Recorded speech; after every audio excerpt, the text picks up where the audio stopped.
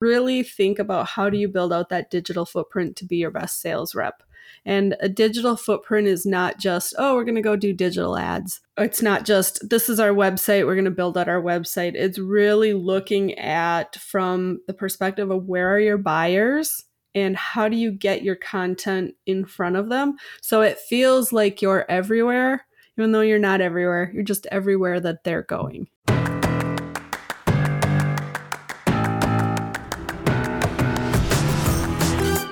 Welcome to the Marketing Expedition Podcast, an auditory journey through the latest in marketing, branding, and advertising. Now, here's your Marketing Expedition guide, Ray Allen.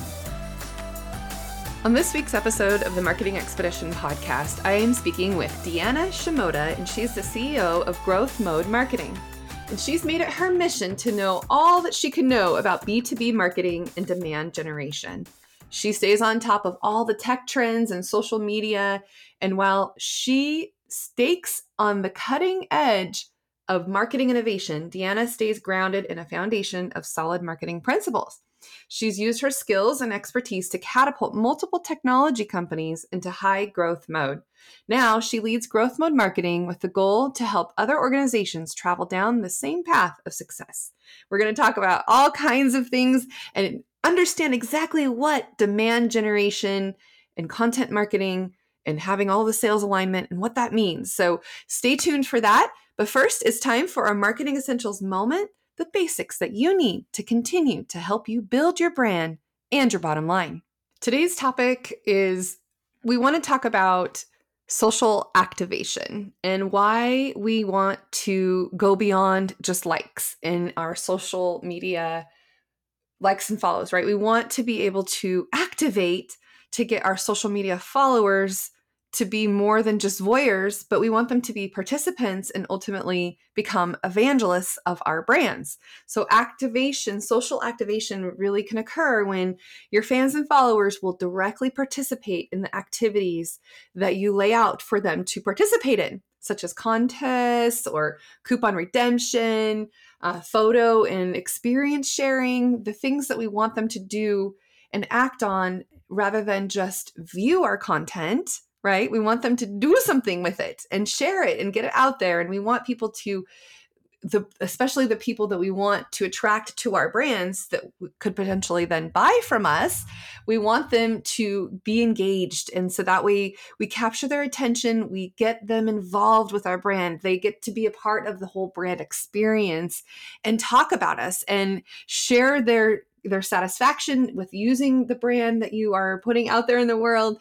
We want them to endorse us. We want them to help accelerate word of mouth advertising, right? We all know that word of mouth advertising is the number one way to get our brand activated. So if we can do things where we can create our brand advocates or our brand evangelists, it will help us to drive our revenue, drive our sales, drive social activation with other customers that are in their sphere of influence. And if we can get them to do reviews and recommendations and all the things that we can do to get them to do more because they want to, not because we're trying to push it down to where they, we're pulling on them to get them to do it. It's because they want to. And you can create content that can allow them the ability to want to be a part of that experience and then share it with others. So some things that you can think about doing is some polls, or maybe it's a special coupon that you can send to them via email, or maybe you can say, hey, share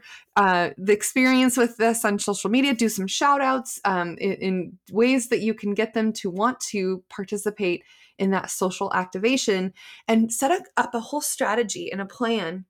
So it's going to take multiple ways to go about doing that because sometimes people will want to be participating in a coupon. Sometimes people could care less about coupons, right?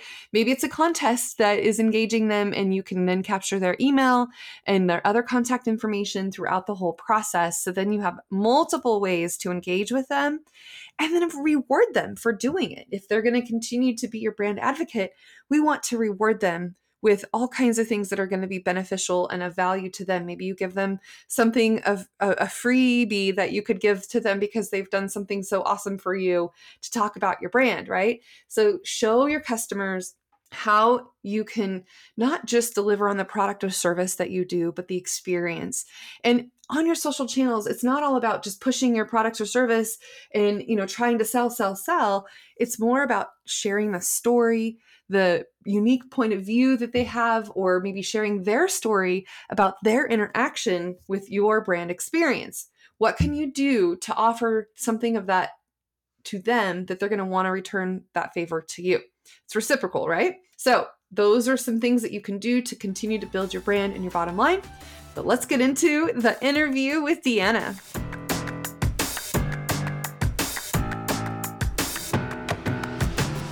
Welcome to the Marketing Expedition podcast. I'm your host, Ray Allen. I'm the president and CEO of Pepper Shock Media and the founder of the Marketing Expedition community. And today's guest, we have Deanna Shimota. I forgot to ask your last name. Did I say that right? You did. Shimota is correct. Excellent. I got your first name. I forgot to ask that. And all the way from St. Paul, Minnesota. I have to say it right. Yeah. Welcome to the show, Deanna. And just give us a little background kind of how you got to where you are now and what you're doing and the ways that kind of built up to what you're working on now. Yeah, so my background is in marketing. I actually went to college for marketing and worked my whole professional career in the marketing field on the corporate side. And then about nearly 8 years ago, I decided to take a step back from the corporate side and start Growth Mode Marketing, which is a demand generation agency that helps B2B organizations break through the clutter of crowded markets so that they can crush their revenue targets. Because I saw that as a challenge that I had as a VP of marketing at a startup software company that was private equity backed, had a major mission to achieve high growth and trying to navigate and figure that out.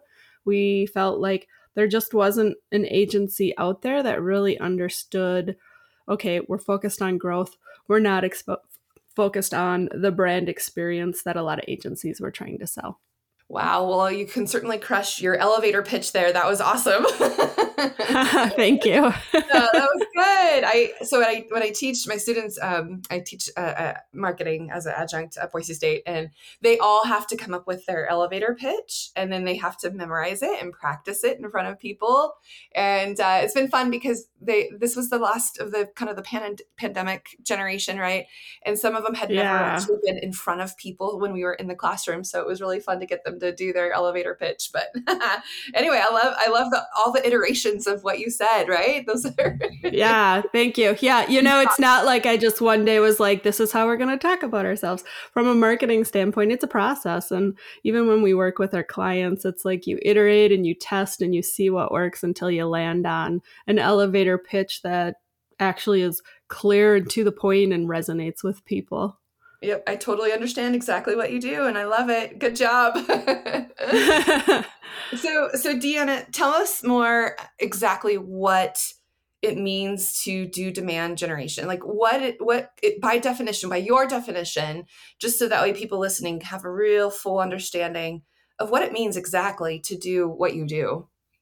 Yeah, that's a great question because I think there are a lot of marketers out there that think the term demand generation is interchangeable with lead generation, and it's really not. And so people are interpreting it all different ways. And the way that I interpret it, and my team at Growth Mode Marketing interprets it, is if you look at lead generation, that's the more traditional model that for the past 20 plus years, companies, especially in the software space, have been running with.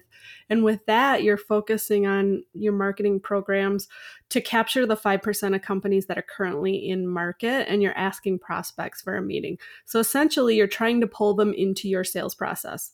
On the flip side, demand generation is about focusing on driving value, not just with that 5% currently in the market, but also the 95% who are not looking to buy right now. So your marketing programs are really focused on building brand awareness and trust to create the demand and ultimately capture it, because the thought is eventually those other 95% of companies in your total addressable market probably at some point may be in market to buy. And today's buyers are spending up to 80% of that decision process doing their own research, talking to people finding information without actually engaging with the vendor and talking to a sales rep. So you've got to win them over and basically sell them on your services and your products well before they're in market. And so from a demand generation standpoint, prospects are asking you for a meeting and they're inviting you into their buying process versus the flip with lead generation where you're trying to pull them into your sales process and you're asking them for a meeting. Yeah, and sometimes it's like pulling teeth to get people Yeah. to want to buy. Yeah, for sure. I love that though, because it just opens up the market even more, and you're educating people on why they need you versus trying to, convince them and, plead with them, do business with you, right? Yeah. I mean, the reality is you can't convince somebody to buy your enterprise level software for $500,000 if they're not already in market to buy. And anybody that's worked in marketing on the B2B side for high ticket items knows what happens. Sales gets behind on their revenue numbers. They're panicking. They're coming to marketing and they're like, help, drive some leads quickly. But again, you can't convince people who aren't in market to buy. So if you haven't been doing those demand generation programs to create that brand awareness, you're not going to capture the people that actually are in market because they've already established that brand awareness and trust with different brands. So think of maybe a successful client story and how you were able to do just what you do for them. I think about, and you don't have to name names if you don't want, but if you could kind of walk us through the process of when they came to you, what did they do? How did you work with them? How did you make this demand generation and how did you grow them? Yeah, so we have a whole process that we look at that has 3 pillars when we're talking about building out a demand generation engine. And so when a client comes in the door, sometimes they're starting at different points, but if we're starting from the get-go, we're going to look at the 3 pillars, which are strategy, content, and distribution. And so that strategy piece, that's really about building the direction and the blueprint of everything else you're going to do. And so we start with an ideal customer profile. That's about identifying who are the best fit companies to purchase your services. Because I think a big mistake that a lot of organizations make is they try to be everything to everyone. And it's very common to go and look at it and say, we are selling this widget that anybody could buy. And from our perspective, we're looking at it from a B2B company standpoint, but even if you apply that to the consumer market, same thing. There are riches and niches is a saying in the B2B space, because it's like if you're, let's say, an HR technology company and you're going out and you're like, we are going to sell our human capital management system to HR leaders. Okay, every company that has an HR leader then is technically in your total addressable market, but it's a very, very competitive space. There are over 21,000 HR technology solutions across the globe, and they're all competing for the same dollars. So, if you put it in the perspective of I can go and I can market to all of the companies this applies to, or I could say, you know what, we're going to focus on manufacturing. We're going to demonstrate that we understand the unique needs of hiring and managing a workforce that has shift differentials, that has high turnover, and all of those elements that might play into a manufacturing workforce. And we're going to market to them and talk about it. Well, let's say there's 20 human capital management companies marketing to that HR leader at that manufacturing company, but only one of them talks about manufacturing. Which one do you think is going to stand out, right? So that's where the ideal customer profile comes into play. It's like, how do you narrow down your audience to actually get better traction? And that can help you create that catalyst for growth. Then we look at the unique point of view. And that is really like a story to challenge thinking in the market. Because if your product does not have truly meaningful differentiators to the competition in the eyes of the buyer, you've got to find a way to position yourself so that you still stand out.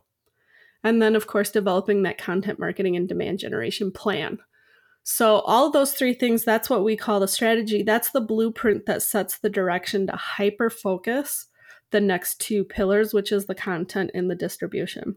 And the content, that's pretty self-explanatory. The content is the fuel of the demand generation engine.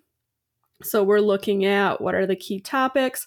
Are we creating content for every stage of the funnel? Are we creating what we call cornerstone and cobblestone content, which are cornerstones are big meaty pieces, and cobblestones are like the bite-sized pieces that you chip off of that cornerstone to create even more content. So different formats because people consume content differently. Some people like to go deep. Some people just want bite-sized chunks of that information fed to them over time. And then the distribution is really how do you get that content out there? So when we're working with a client, there are 3 avenues from a distribution standpoint. First is your website. That's your digital storefront. So they've got to be able to, if I'm a buyer and I'm coming to your website, I want to be able to dig in deep and find information and really like wrap my arms around what it is you do and why it would be beneficial to me. The second avenue is managed channels. And that's really those channels where you can control what is put out and when, and you build an audience. So that's looking at things like podcasts, webinars, blog articles, social media, email campaigns, ABM campaigns, all of that type of stuff. And then that third avenue is third-party channels. So while you're building up your own audience of people that continually want to consume your content, how do you tap into existing relevant audiences that are already out there to expand that reach? And all of this together, the way that we kind of explain it to clients is you are working to build out your digital footprint to become your best sales rep because you know that 72% of B2B buyers do not want to talk to a sales rep. They go through up to 80% of that purchase decision process before they're even willing to raise their hand to talk to that sales rep. And it's allegedly taking up to, on average, 66 touches before they will pay attention to a company and take notice and start to engage with them. So that digital footprint, when we say it needs to become your best sales rep, it's not replacing your sales rep, obviously, but it's helping bring buyers to a point where they're ready to talk to a sales rep. It's teeing it up for the sales rep to then even get to be able to talk to somebody that might even want to buy from them. Yeah, and I'm guilty of that too. Like I will look online for everything before I want to talk to somebody, and because then I'm like, I feel like I'm going to get hounded, and yeah, so it's true. Yeah, it really is. I know, and it's like I know better to do that because I obviously I'm in marketing, so it's on the flip side. I want to reach and break through, but you're right, 66 times. Wow, that's a lot now. I mean, it used to be like what 12. I don't know. I mean, yeah, and the 66. So the statistics I'm throwing out, these are all from Gartner, a well-established firm in the tech space that does a lot of research. And so when they say 66 touches, that's the average. So you got to figure there are individuals and companies out there that take 200 touches. And then there's some that might take 20 touches. So yeah, it's the job as a marketer and a sales professional is getting harder and harder, I think. Yeah, it does seem like it is. And everyone said during the pandemic, double down on digital and, like you said, make your digital footprint your best sales. I love how you phrase that because it's true. We need to keep doing it in tandem. I mean, there's definitely a space and place for the salespeople to be able to use what has been done in marketing, and they need to work together and and come up with that way, right? So do you have maybe some specifics of kind of how and what you did for a client that kind of call out some tactics that you may have taken to implement some of the different stages of your, the pillars that you're kind of building through? Maybe just give some tactical examples that come to mind when I say that. Yeah. So, we're doing a lot of this in different phases of this whole process with most of our clients. And so, when I think of some of the things that we commonly do, like we have a client in the Fortune 500 space that they wanted to build out their digital footprint specifically at the brand awareness stage. So the top of the funnel. So we've developed a comprehensive, we call it a media program, but really it's how do you tap into that third party audience? And we're working with those media outlets on the client's behalf to do things like place them as podcast guests, to create articles that are written by basically industry influencers, but the client is giving them the information, and kind of giving that perspective of this wasn't written by our company. Someone else wrote about us, and look how great what they said about us is. They're doing webinars with these media vendors. They're getting their email lists and they're doing email blasts to kind of drive them to the content that is being created by the third party vendors. So there's just a whole mix of things that are being done on that front. Another example, we got clients who do podcasts. And with the podcast, like we'll look at a podcast as a cornerstone piece of content, which is that meaty piece of content. And how do you turn a podcast episode into 20 pieces of content? And that sounds kind of extreme, but when you actually break it down and do the math and realize how small some of the bites are, you actually can get there pretty easily. Because let's say, you record a podcast and you do both video and audio. Well, now you have the audio recording and you have the video recording that you can post on your site and on YouTube. Then we're going to create like social media clips of the videos. So 1 to 2 minute kind of edited key points from it to put out there. So let's say you get 3 to 5 of those clips from the episode. Then you create an article or 2 from the conversation. You create, let's say, 5 to 10 social media posts just on comments, and you can create visuals and graphics and stuff that go with that. And so you can see how you start to sweat the content or slice and dice it to get more content and more leverage out of those things. So those are really common things that we do. I would say something that right now we're seeing a lot of requests for on the client side is developing the unique point of view story framework. And with that unique point of view, as I touched on before, it's like, how do you stand out in the market when you don't actually stand out from a product differentiation standpoint?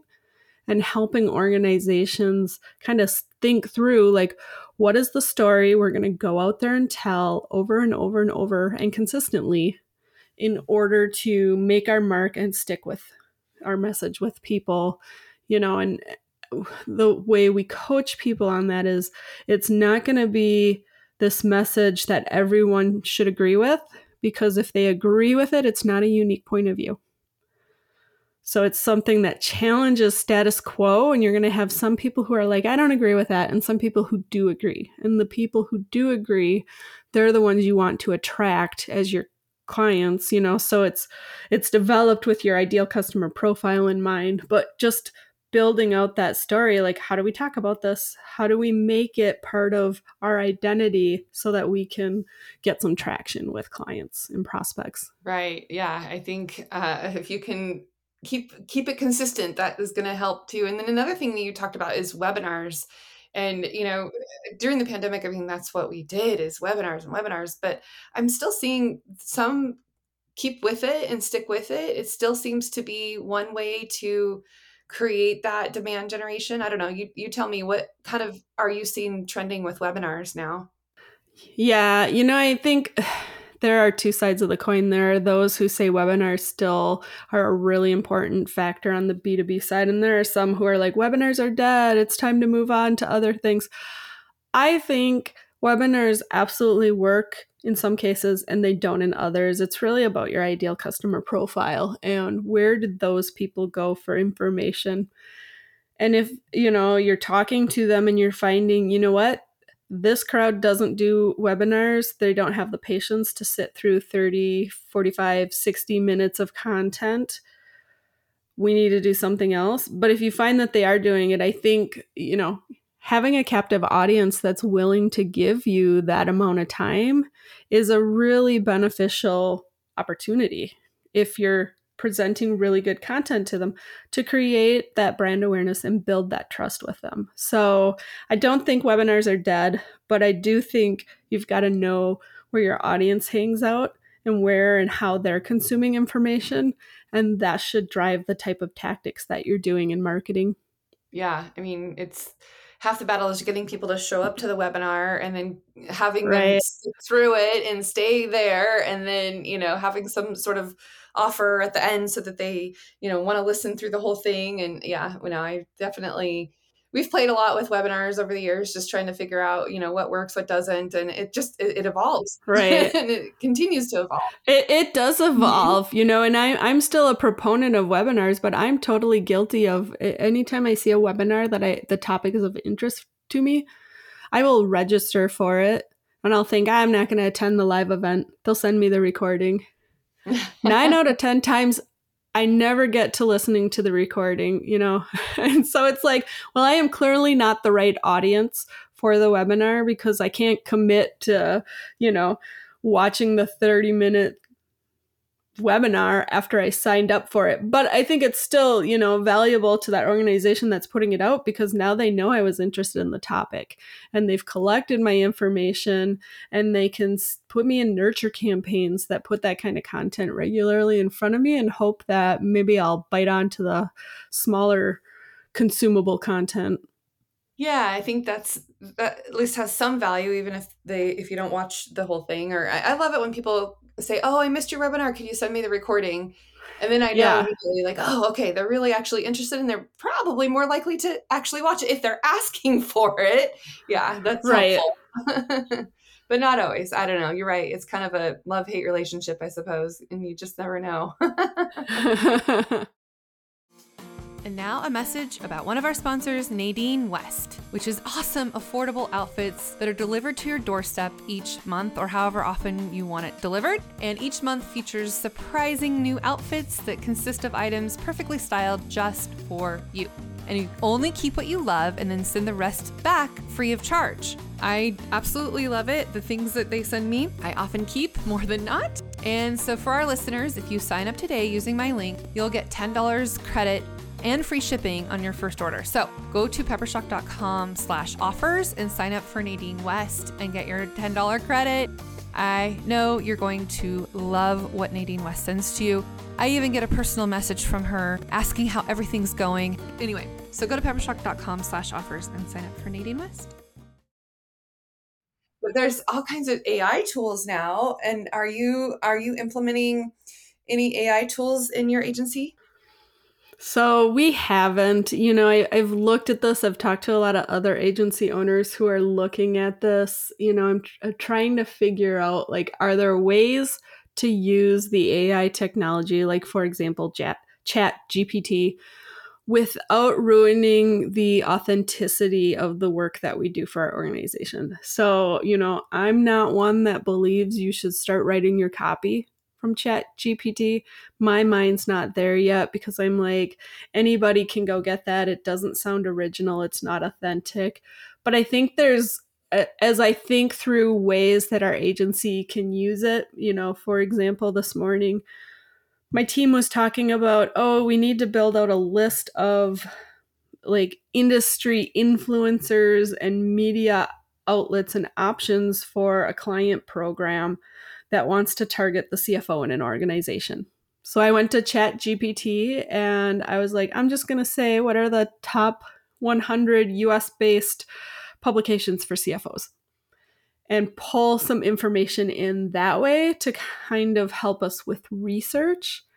It hasn't been this, oh my god, this is amazing, let's use this for everything type of experience, but we've definitely been testing it and trying to figure out, are there ways to help us do our job more quickly and efficiently without doing our jobs for us, if that makes sense. Yeah, I definitely know that it takes HI, human intelligence, to use AI. For We have sure, you have to ask the to, right yeah, questions and exactly. The know. prompts are everything. And then even when you do have it spit out something, you've got to, make it your voice and your information, not to make it just so generic that it's, definitely you can tell that it's AI generated versus HI generated, right? And I mean, Right. I think there's definitely some of those tools that are useful. Like I use Grammarly because my grammar, I don't know. I mean, I want to know that I can, have something intelligent go out. But I also, Yeah.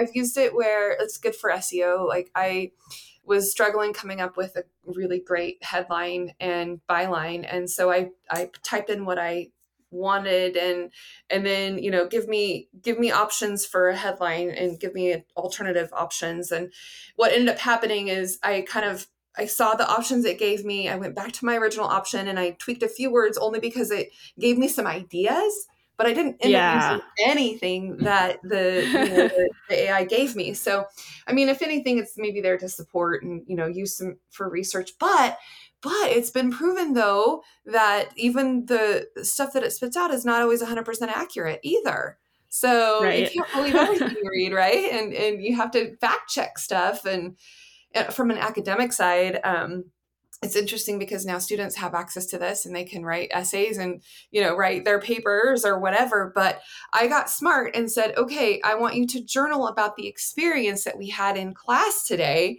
And there's not a single chat GPT that's going to be able to write about the experience that we had in class today. Yeah. So Yeah, I know it opens up a whole can of worms on what people can do when you have this tool that can write stuff for you, And I think I've seen a lot of, kind of comments on LinkedIn about using AI and tools like ChatGPT to help write sales emails, prospect outreach, things like that.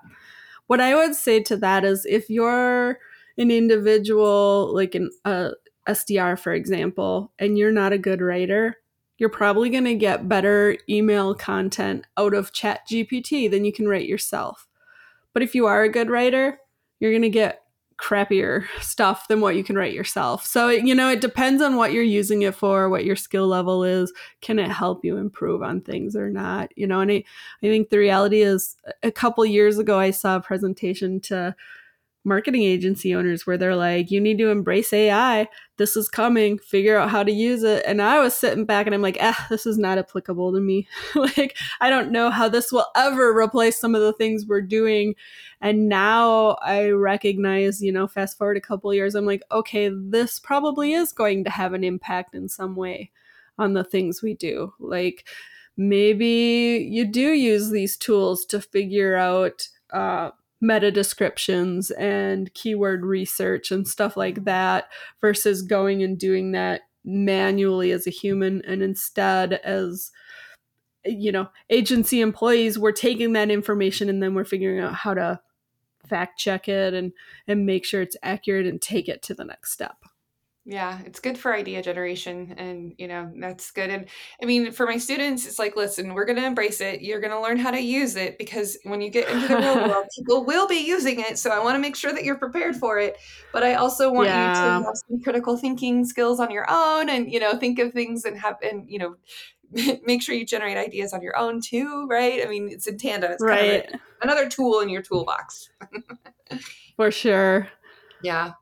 So let's kind of change gears just a little bit. I want to kind of talk a little bit more about you and your agency and, kind of some things that you go through with your agency. How long have you had your agency now, Deanna? We've been in existence almost 8 years now. 8 years? Yep. Oh, congratulations. That's awesome. You Thank you. made it past the 7-year itch, like they say, right? We did, yeah. And then how many people do you have on your team? So we have about 10 people that are on our team. We also work with a pool of freelancers for, in the agency world, the work, like there's peaks and valleys. And so that's how we manage some of those peaks, is bringing in extra help.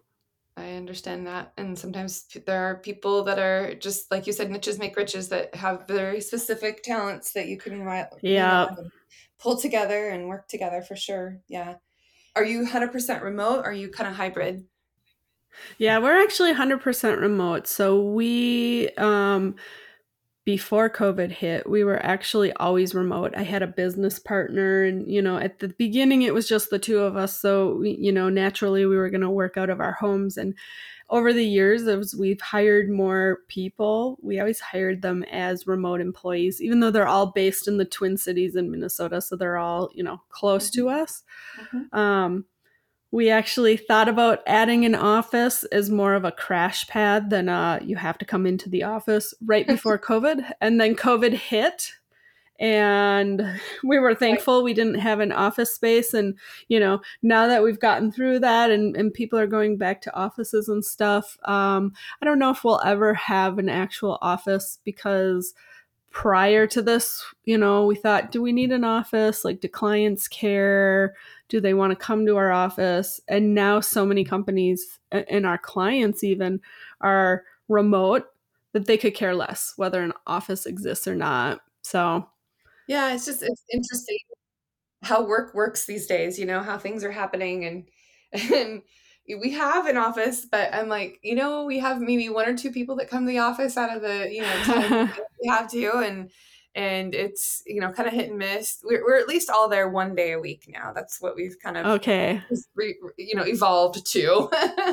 But yeah, you're right. It's kind of, and we can have freelancers from all over the country and we do, right? We Yep. work with people from all over and it's an interesting time to see, if office space and people want to continue to work from home or not. And some people, they want to have that office. They want to come to work. They don't want to work from home. And, so it Yep. just kind of depends on the person really and what they're doing and collaboration and creativity. Sometimes it can be hindered or it can be helped, right? There's kind of two sides of that for sure. Absolutely. And I think, having started remote from the get-go, like we figured out how to work together, how to, function as an agency, how to be creative and collaborate together. But I saw a lot of companies really struggling when COVID first came around and everybody had to shut down and they had no choice but to figure out how to work remote. And they were like, we can't do this. They were kind of trying to micromanage, like, we're going to have meetings with the entire team twice a day, check in. How do I know if they're doing things? And it's like, okay, one, not everybody is meant to work remote because to your point, Ray, there are absolutely people who don't want to work remote. And then there are the people who don't understand that working remote, you still have a job, you still have expectations, you don't get to, pop in and out and not do your job. But, as you build out an organization and you look at that, if you're going to be all remote, you just have to hire people that fit that model Yeah. and That's so understand, good. how to do it because not everybody can. Mm-hmm. It's true. It's true. So in that kind of line, what do you think the biggest challenge right now is with our agencies or, your agency? What are some things that you're faced with thinking about either overcoming or like that you see a challenge or maybe an opportunity? Like what's kind of in the future, near future for you? Yeah, what I see on a day-to-day basis is like a big mistake that companies are making, that as an agency we can help them with is so many companies focus on the short game and that's lead generation because they're like, we need leads now.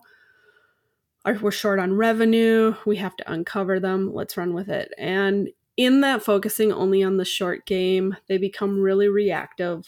They start to do what I would call random acts of marketing, meaning they're doing this and this and this, but there's no real strategy or focus behind it.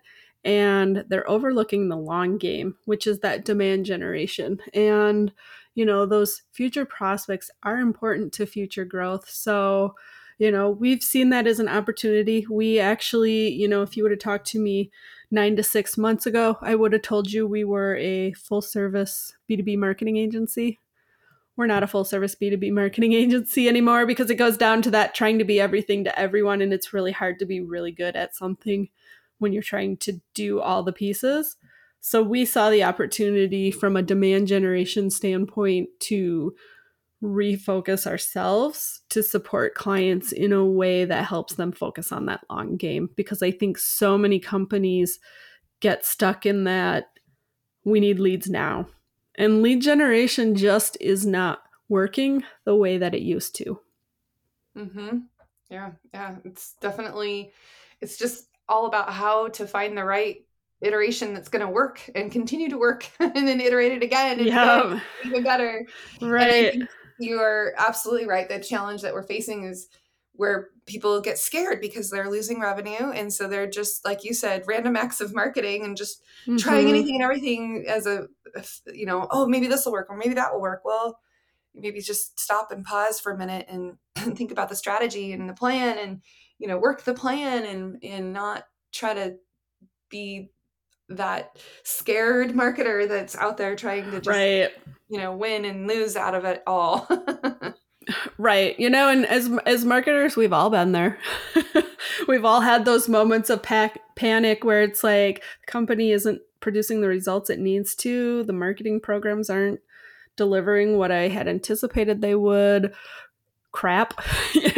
What do we do? But yeah, you have to take a step back and look at the big picture. And by no means am I saying if your company is behind on revenue, should you just abandon any efforts to find short-term leads. But it's not a strategy that is effective from a long-term standpoint because you're constantly chasing your tail and not making enough progress. Yeah. Being proactive instead of reactive. That's a good idea. Exactly. Okay, let's talk about some other things. What do you do to stay on top of things in the industry? What kind of resources or podcasts do you listen to, or what do you do to Mm-hmm. stay on top? So I have gotten really into podcasts lately, which is hilarious because I was one of those people who was like, I don't get podcasts, and I hear that they're popular. And then, a couple of years ago, it started to click with me like, hey, I'm getting ready for work in the morning, standing in front of the bathroom mirror. This is a great opportunity to turn on a podcast and listen, and it's more, I can multitask versus trying to read a business book. So I listened to a lot of podcasts around B2B marketing, demand generation, ABM or account-based marketing. So there's no one I religiously follow. I listen to a lot of different ones and I pick up a lot of good information from them. I've also found like if you follow the right people on LinkedIn, there's some really good tips and conversations that get passed around that people are putting out there. And I feel like it's really broadened my thinking around not just demand generation and lead generation, but the challenges in marketing and how you need to think about it. And I've been able to turn around and go have conversations with my team and think about the services we offer and test them out with clients and really kind of refine who we are as a marketing Oh, agency. good. And speaking of podcasts, you have your own. I do. Yeah. Yeah. So the podcast put on by Growth Mode Marketing is called The Demand Gen Fix, and it's on Apple Podcasts, Spotify, YouTube, basically anywhere that you would find a podcast. And our team talks a lot about demand generation and how to build out an engine and kind of some of the pitfalls from a marketing standpoint that you can run into that we commonly see organizations make the mistake of doing. Oh, good. I'll have to go check it out for sure. Thanks. Okay, Deanna, is there anything else that you would like to share with our audience today that that I didn't ask you about so far that might be something that they could walk away or listen to and say, oh yeah, that's great. I need to know that. Yeah.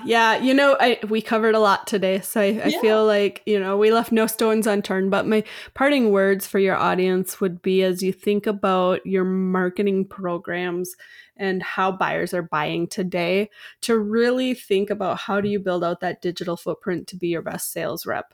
And a digital footprint is not just, oh, we're going to go do digital ads. It's not just, this is our website, we're going to build out our website. It's really looking at from the perspective of where are your buyers and how do you get your content in front of them so it feels like you're everywhere, even though you're not everywhere. You're just everywhere that they're going and looking for stuff.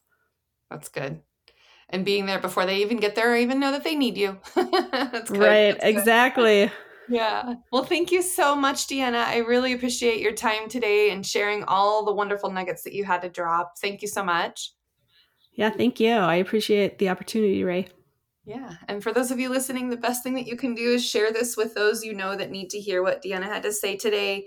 And the other thing that you could do for us is give us a review and help us share this with others by doing that, because it ranks us higher with all the wonderful reviews that we're getting. And I'm going to start doing some shout outs. So give us a review and I'll shout you out on the show, and we'll get you on the show as well. So thank you so much. And for everybody listening, until next time, enjoy the marketing journey. Thanks for listening to the Marketing Expedition podcast. Want to continue the journey? Don't miss out on new episodes. Subscribe on iTunes, Spotify, Amazon Music, or wherever you get your podcasts.